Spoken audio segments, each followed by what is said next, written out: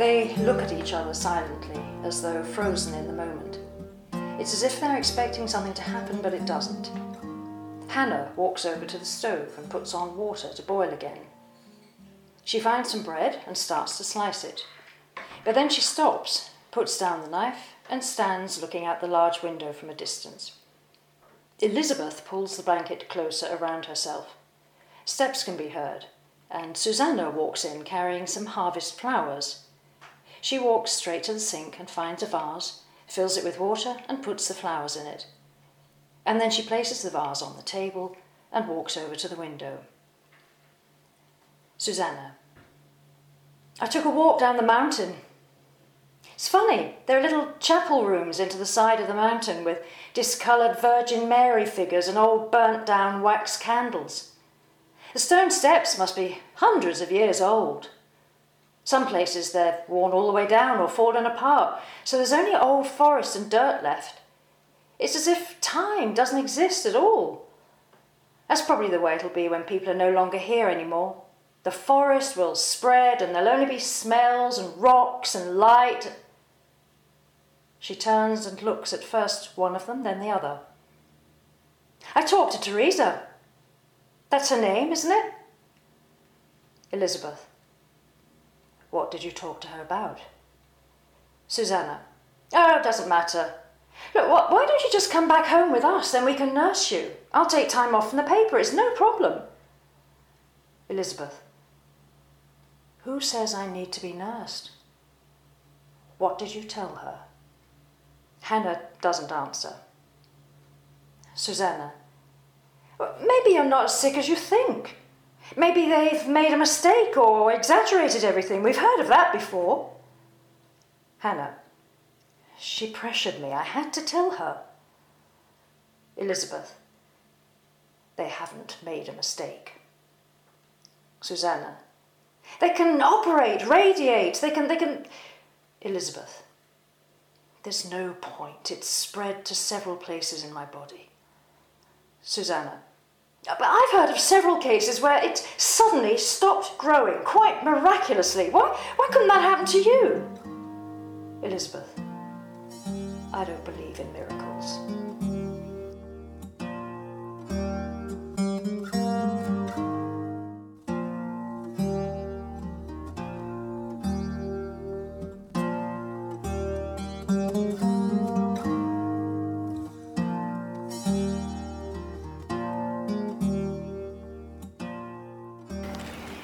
Det første vi hørte var et uddrag fra dit skuespil Drømmen, eller The Dream, som det hedder på engelsk, og velkommen til dig, Stig Dalager. Tak. Det er en forestilling, der har været op i New York, og den har været op på Odense Teater med Birgitte Federspil, instrueret af Carsten Brandt.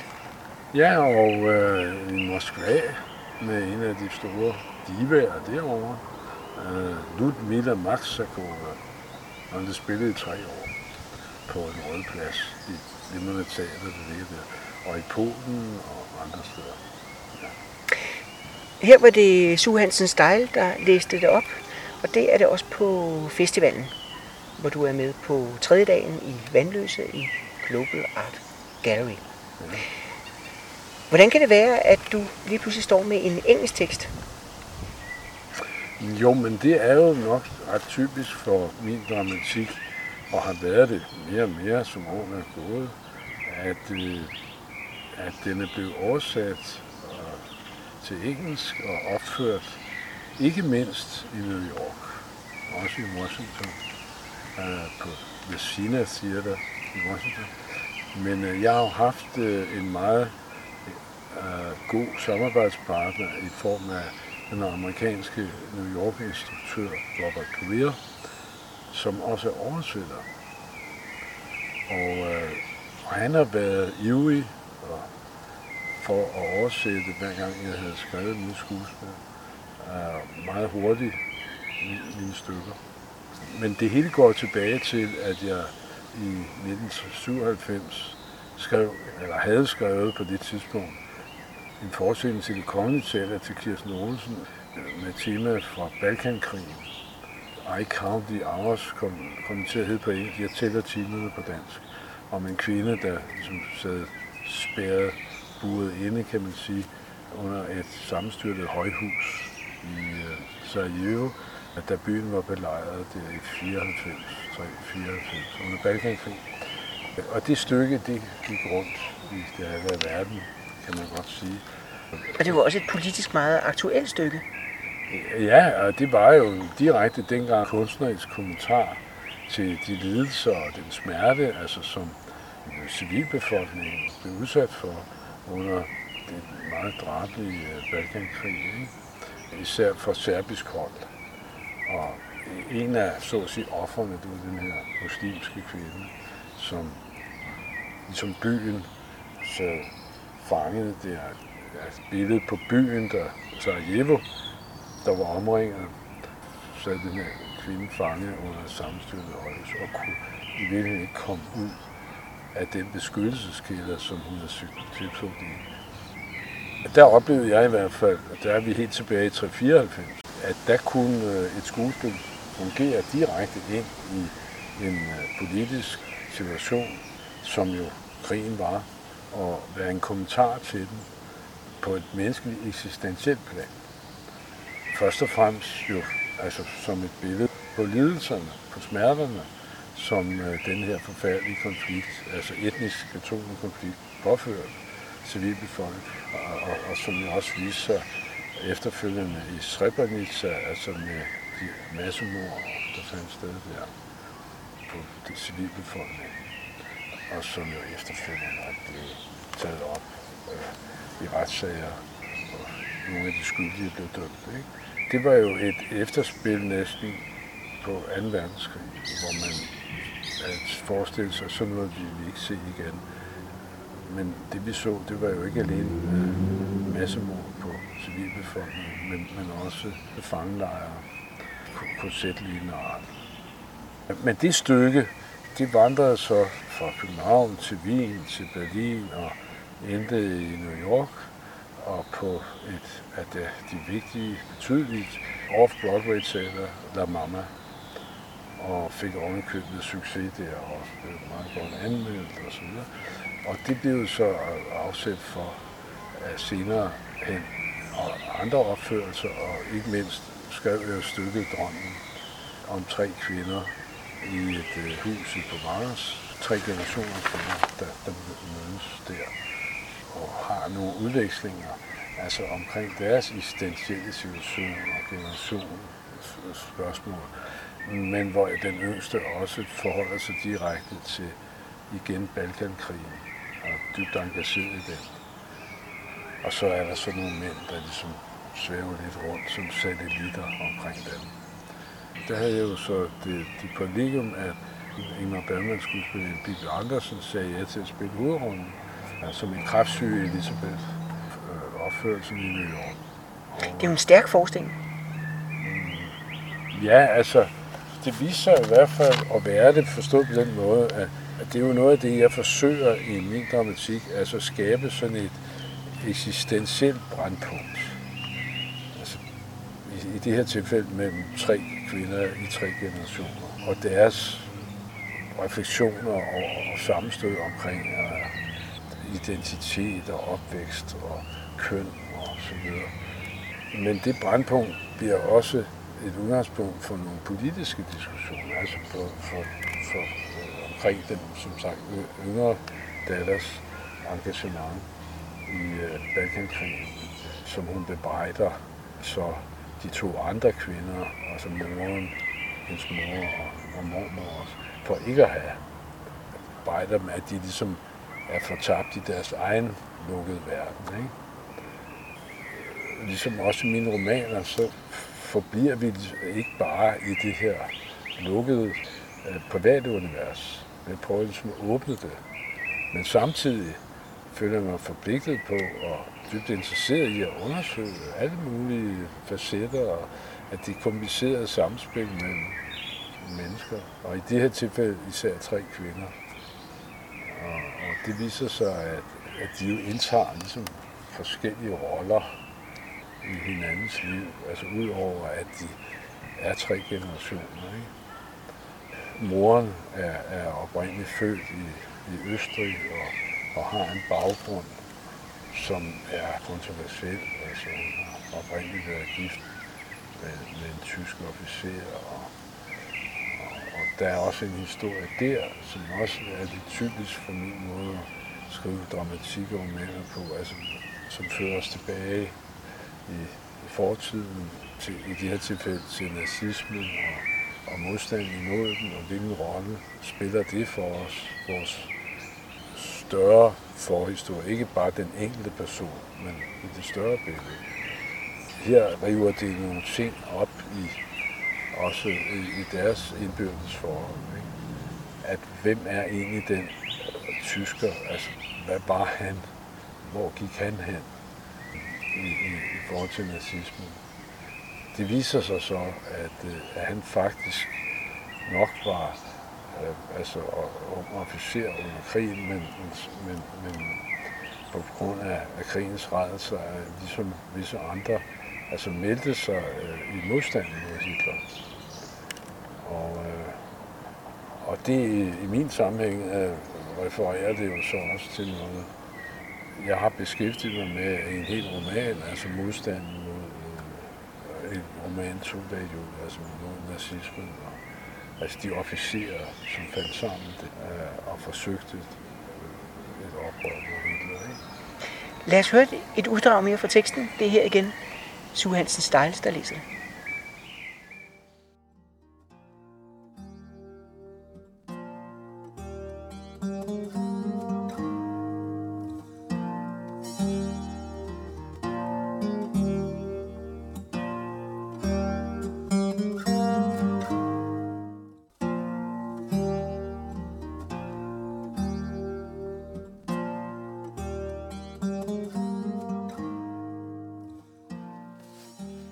Elizabeth, I thought you knew.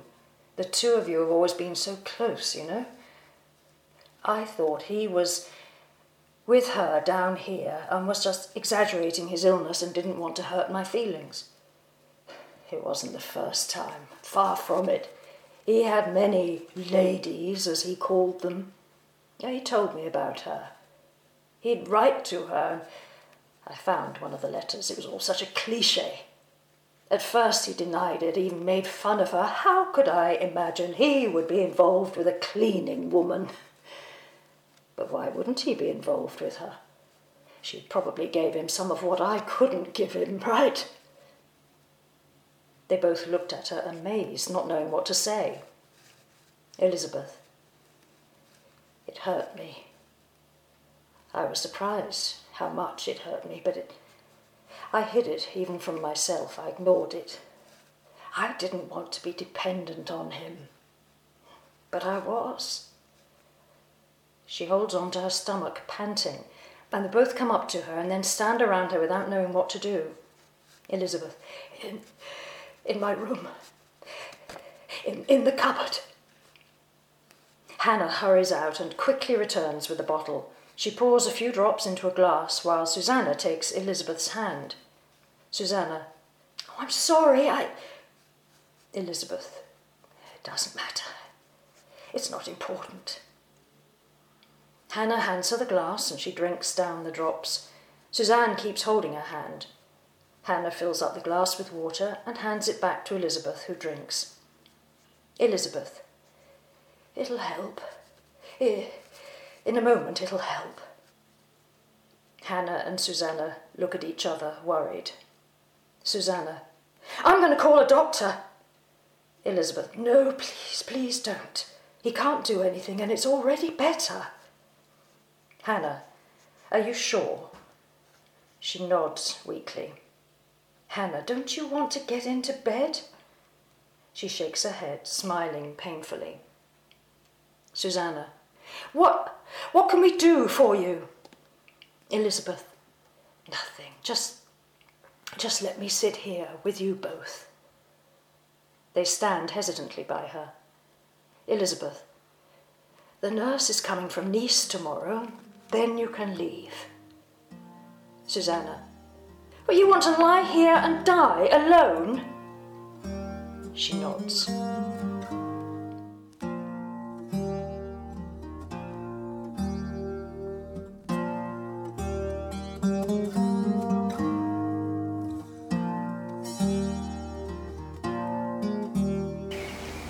Det uddrag, vi lige har hørt, er fra den sidste del af dramaet. Drømmen, eller The Dream. Der er noget med drømme og dig, Stig. Ja, altså, nu hedder festivalen Hvor regnbuen ender. Og det her stykke handler netop så også om det, forstået på den måde. Det handler om en mor til en datter, igen er mor til en anden datter, altså 3 generationer, det vil sige, hun er mormor til den yngste. Det handler om for hende også at komme til rette med det faktum, at hun skal dø. Hun har en alvorlig kræftsygdom, som hun ikke har været ret åben om.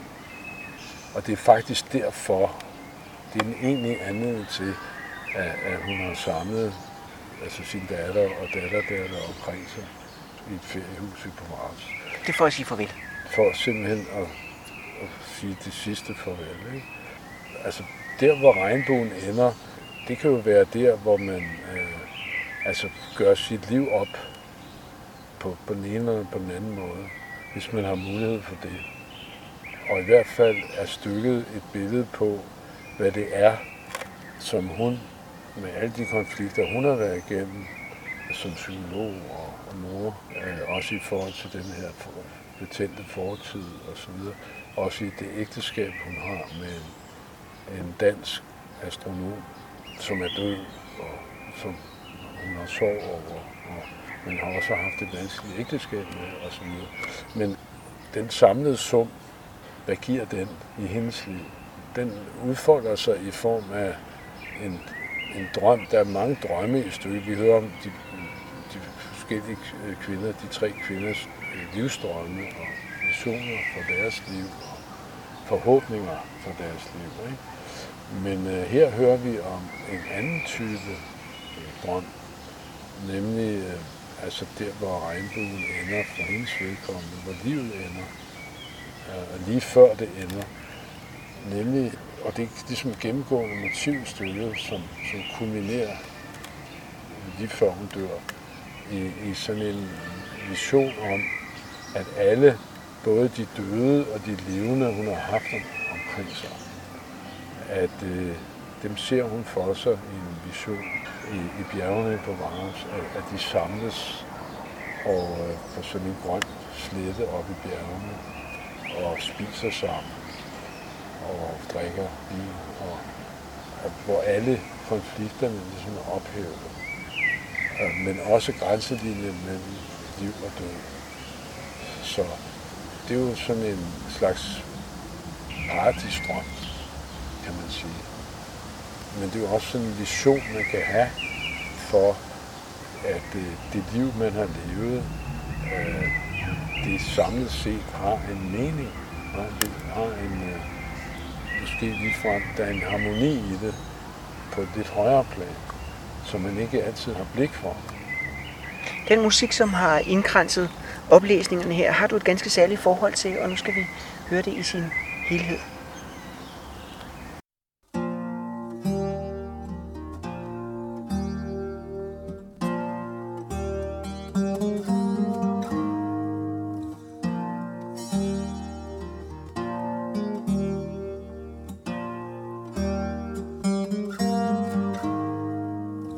To a city far away, sky filled with black clouds.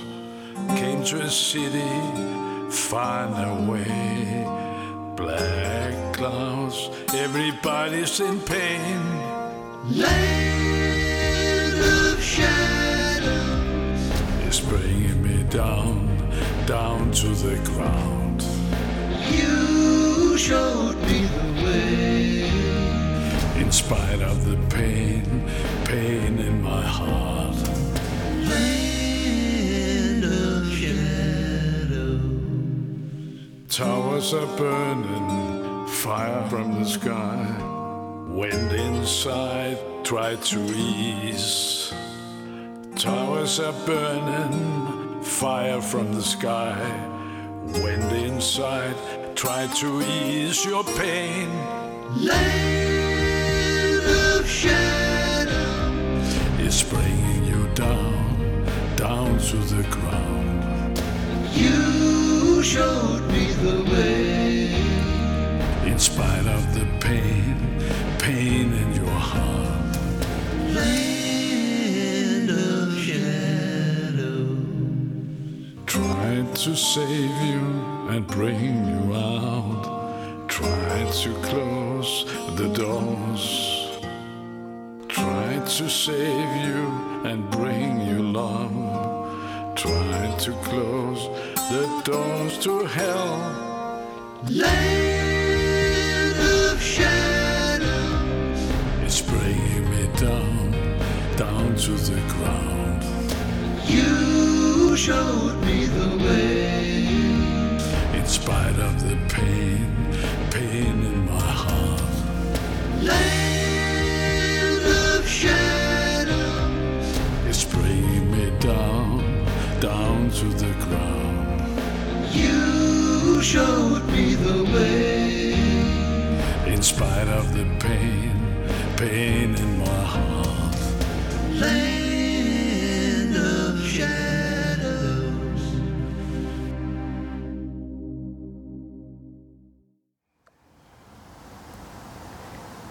Hvad var det, vi lyttede til her? Ja, det var jo forfatteren, så at sige, som sanger på sin egen tekst. Altså, jeg ved, du spiller bas, Det gør jeg. men jeg har aldrig hørt dig synge før. Og det er også et eksperiment, og som efter behag, det må man jo selv vurdere, at lykkes eller ikke lykkes. Men Jens Rosted havde skrevet en meget, synes jeg, smuk melodi, og jeg valgte så sammen med ham og prøve at se, om det ikke kunne blive til, med den tekst, jeg skrev, en slags ledsage, kendingstitel, hvad man nu vil kalde det, sang på den mulige kommende amerikanske filmatisering af min roman Skyland på dansk, Land of Shadows på engelsk.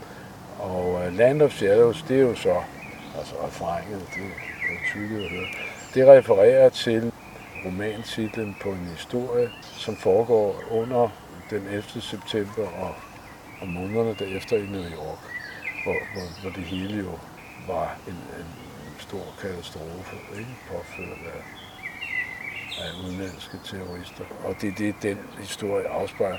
Sangen er i sin tekst i hvert fald et forsøg på at give stemningen i den historie med den melankoli, der ligger i den smerte, som New Yorks indbyggere blev udsat for. Og i en meget kort form, meget destilleret form, der fortæller sangen faktisk historien i filmen.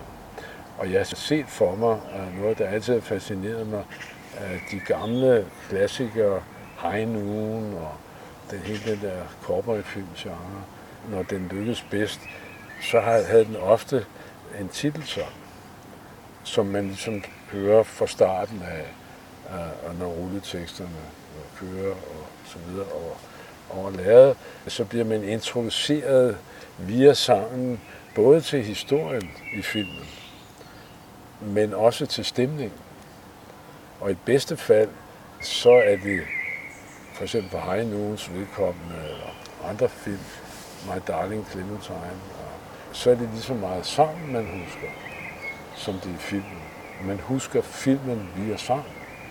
Så jeg havde sådan en forestilling om, måske kunne det lykkes i det her tilfælde, at skabe en sang, som man associerer til historien i Skyland, eller som det hedder på engelsk, Land of Shadows, med et manuskript, som jeg nævnte selv har skrevet på engelsk. Apropos det, vi snakker om før, altså drømmen er jo så oversat til engelsk, eller amerikansk engelsk, ikke? Men nu har jeg selv forsøgt mig med et engelsk manuskript på baggrund af min egen roman. Det er jo noget andet at skrive på det, der ikke er ens modersmål.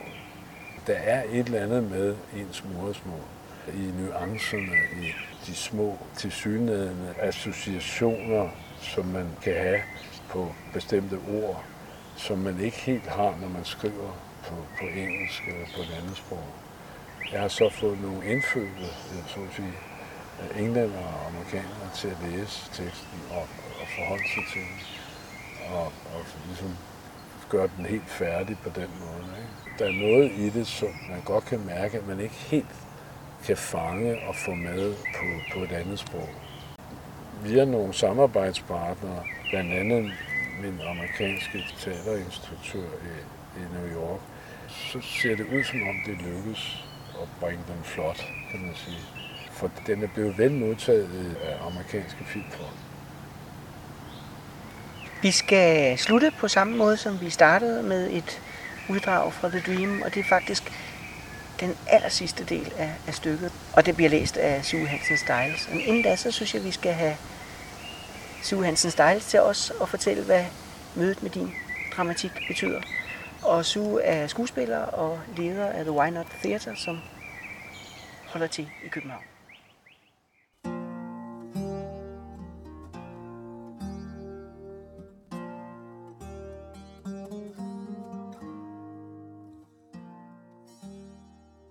Hvad tænker du i forbindelse med drømmen af Stig Dalager, The Dream? Hvad var dine tanker, da du læste det? Min første tanke var, hvem har oversat, fordi det er så smukt et sprog, der er brugt her på engelsk. Det er billedrigt, siger man. Og jeg tænkte, jeg kunne faktisk godt tænke mig at læse den på dansk. Altså, jeg var glad for at se, at titlen er The Dream, drømmen. Fordi der er meget drømmeagtigt over det hele. Altså, der er rigtig, rigtig mange referencer til drømme og at drømme. Jeg var lidt i tvivl om, det hele var bare en stor drøm. Og når jeg tænker på den måde, så gør det nemmere for mig at forstå stykket. Men der er meget lag i stykket. Der er mange historiske... det er ikke bare en historie om 3 generationer kvinder. Den ældre dame og dens datter og hendes datter. Altså den ældre dames barnebarn. Det i sig selv er altid interessant, når man læser om, eller hører om, eller ser et skuespil med 3 generationer. Men det, der gør det her stykke meget mere spændende, det er, at man er ikke altid i tvivl om det her. Er det her virkeligheden, eller er det en drøm? Og hvis det er en drøm, hvem er det, der drømmer? Er det den gamle dame, eller er det den yngste? Jeg ved det ikke. Men det er i hvert fald ikke realistisk. Og jeg håber ikke, jeg har sagt noget helt forkert. Men det var min fortolkning i hvert fald. Men som sagt, jeg synes, selve sproget er virkelig, virkelig dejligt. Man bliver sådan lidt hængende hele vejen igennem, fordi man ved ikke rigtig, hvor skal vi hen med det her. Men der dukker hele tiden noget nyt op, der gør det spændende. I starten havde det lidt svært forstået, fordi jeg tænkte, jeg kan ikke forestille mig, at et barnebarn, okay, hun er 25, tror jeg, ung journalist, at hun vil tale sin mor, men især til sin mormor på den måde, hun gør. Altså hun er sådan en angry young man, men hun er kvinde.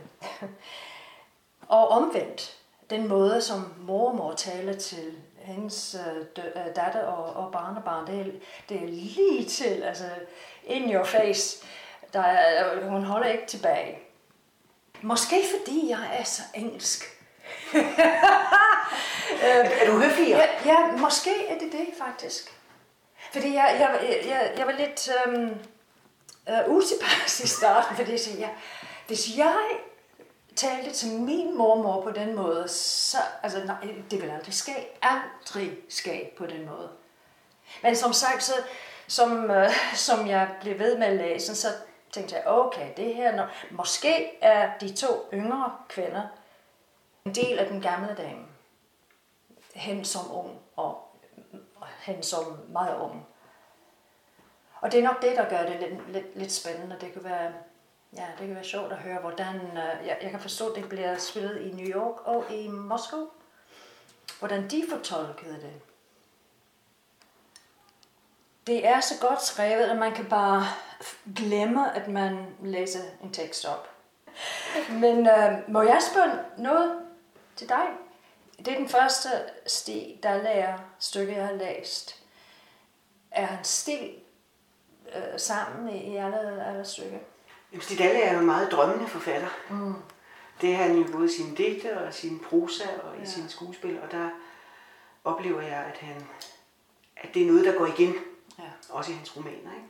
Ja. At drømmelaget er ikke bare et tilfældig lag, der ligger et eller andet sted. Det er et hovedstrøg i fortællingerne. Ja. Ikke? Så Interessant. hans drømme siger rigtig meget om hans forfatterskab. Ja. Og dramatik også. Ja. Der er også meget med hukommelsen at gøre i det her stykke. Det er altid interessant. Det der, som jeg husker mit barndom, er nok ikke lige som det var i virkeligheden. Det minder mig meget om Pinter's Old Times, hvor en af kvinderne siger, there are things that I remember that never happened. Og det er sådan underpinning af det her stykke, at de altså alle tre kvinder har en helt anderledes idé om sådan en erindringstilgang. Ja, netop. Og det er altid interessant. Man husker, det er ligesom man hører, hvad man vil. Man husker så meget, man vil eller ikke vil.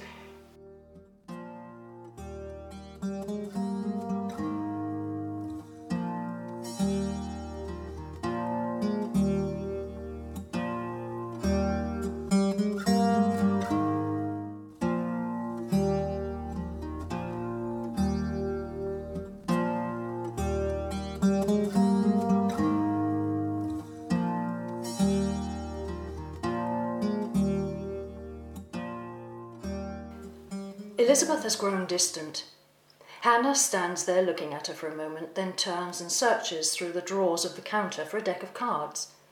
She finds one in a cupboard and walks over to the table and sits down and unwraps the cards. Suzanne. It's foggy. It's been foggy all day.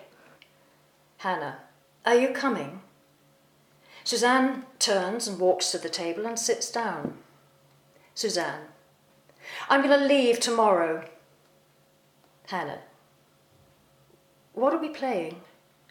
Susanna. Casino, that's what we always played. Hannah. And you almost always won because we let you. She starts to deal the cards. I don't even remember how many cards we're supposed to have. Susanna. 4 and 4 for the table.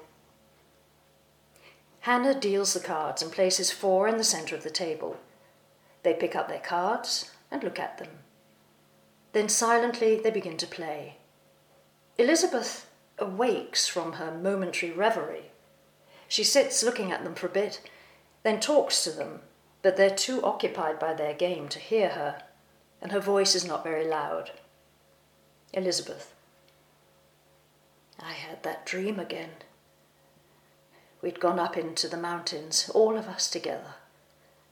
The 2 of you, Henrik, John, Henning. We were sitting in the beautiful valley below Sainte Victoire, right where the lake is green and shiny and time stands still. I looked out across the valley and suddenly I noticed a man approaching. He came closer and silently greeted us. And then he sat down on our blanket.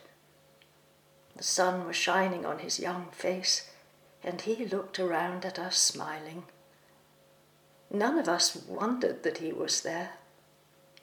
It was Peter. And for one moment everything was connected. I trembled all over and felt as light as a feather. And then I thought, this is what it must be like in paradise. With a single card, Suzanne scoops up the rest of the cards on the table. Hannah. You can't do that. Susanna. Yes! 5 of spades clears the table. They laugh. Elizabeth sighs, and her head falls to one side. Dark. The end.